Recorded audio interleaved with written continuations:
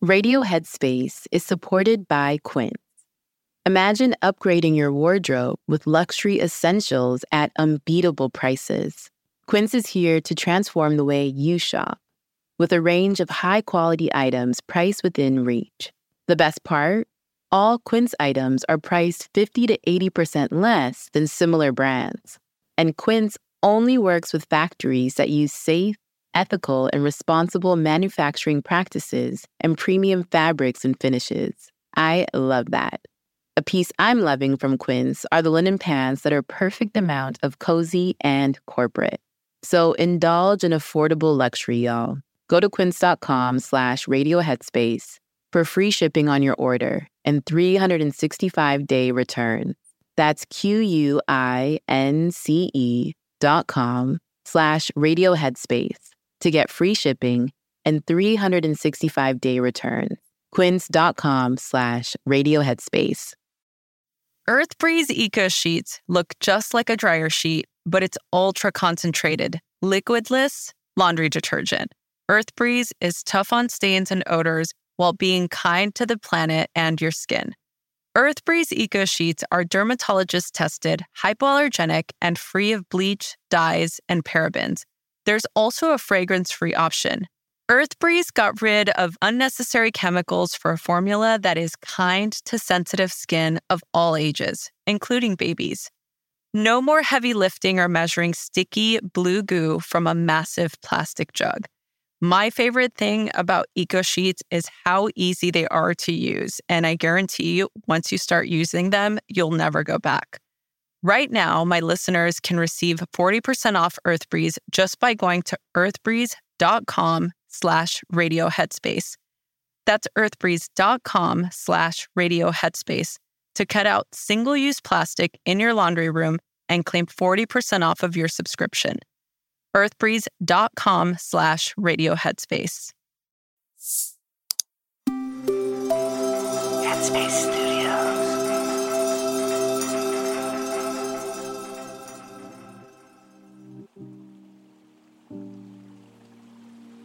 Hi, it's Sam here. Welcome to Radio Headspace and to Thursday.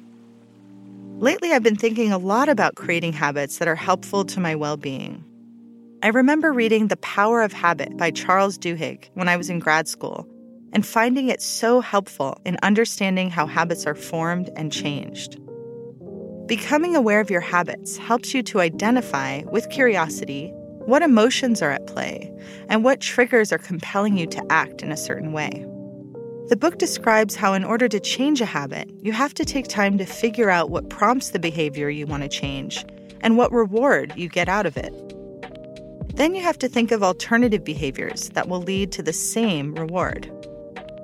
The first habit I explored was my 4 p.m. pre-commute cookie craving. I realized that the cookie made my stressful commute more bearable by bringing me just a small moment of joy amidst rush hour traffic. And when I thought of other activities that decreased my stress, exercise came to mind. I was really into spin classes at the time. So I tried it out the next day, feeling the craving for the cookie and instead booking the cycling class. And I ended up feeling great. I was less stressed, and because the class took place during rush hour, I was relieved that my commute actually took less time. One of the most common questions I receive as a mindfulness teacher is how to make meditation a habit. When I started meditating, I was so eager to make it a daily habit, and I found it helpful to attend weekly meditation sessions, learning from various teachers, and finding people who wanted to meditate together. I used to give myself 30-day challenges, and I kept journals recording my progress and what I discovered. I would go through periods where I wouldn't meditate for a while, but when I started teaching, I found regularity in my practice again. So if you're looking for ways to make meditation a habit, here are some tips. Take time before you practice to connect with your why or your motivation. Also, see if you can find a practice community, either online or in person. The Headspace app is a great resource as it provides structured courses that guide you through 10, 20, even 365 days of practice. And this takes the guesswork out of what practice to do each day. The science of habit has come a long way. We now have more precise knowledge about what triggers our habits and how to successfully change them. James Clear, the author of Atomic Habits, offers some other helpful considerations that apply to any habit you want to develop, including meditation. He suggests using time triggers to prompt you to practice, which means you choose a specific day of the week or time of day to practice a specific habit, like Thankful Thursdays to practice gratitude throughout the day. He also suggests considering choice architecture, which has to do with the way your environment is set up. So if you want to meditate more, place your meditation chair or cushion in plain sight instead of keeping it in the closet. He also suggests habit stacking, or adding a new habit to something that you already do every day, like brushing your teeth. If meditation is a habit that you'd like to develop, remember that though it may feel difficult at first, it often becomes a self-perpetuating activity as you start to see the positive effects in your life and you begin to enjoy the stillness and quiet time that you're giving to yourself. That's all for today. Thanks so much for listening, and I'll see you back here soon.